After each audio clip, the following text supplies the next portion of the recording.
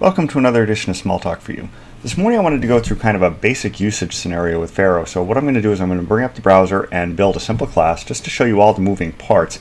I've kind of gone through a lot of things with Pharo, showed you a lot of packages, but I kind of wanted to show how this basic system works when you're actually working with it. So let's bring up the browser, and you'll notice that it's a window within the environment. Now what I want to do is I want to add a new package. I'm going to context click, meaning right click, and I'm going to add a package. So let's just call this counter app because I'm going to do my basic simple application here. So I get my new package, and now what I'm going to do is go over here to the right in the class pane, and I'm going to say add a class. So it's going to pop up this little window, and I'm going to call my class counter. I'm going to come down here and add an instance variable called count.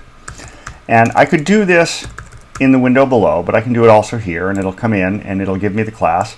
Now notice the exclamation mark. That means I have not commented it. I'll just leave that alone for now. What I want to do is I want to generate the instance variables. I'm going to go to refactoring, install refactoring, pull right and get accessors, and I'll select the variable I want, count, and it'll go ahead and give me this little window and tell me what it's going to do, and I'll accept.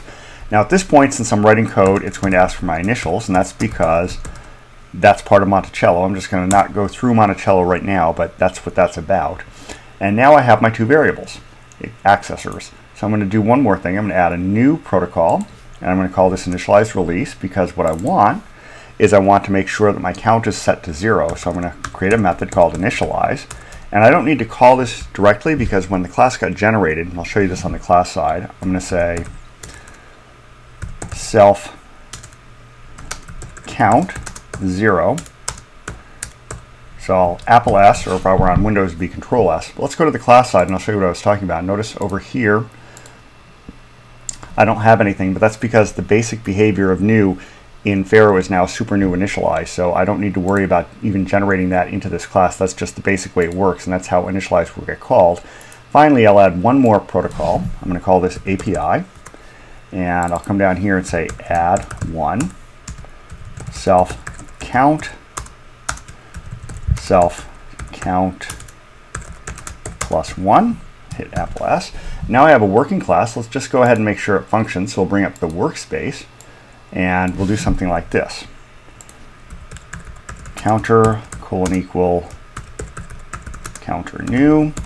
Then we'll do counter add 1, and we'll go ahead and highlight all of this and do an inspect. And I should see count at 1, which I do.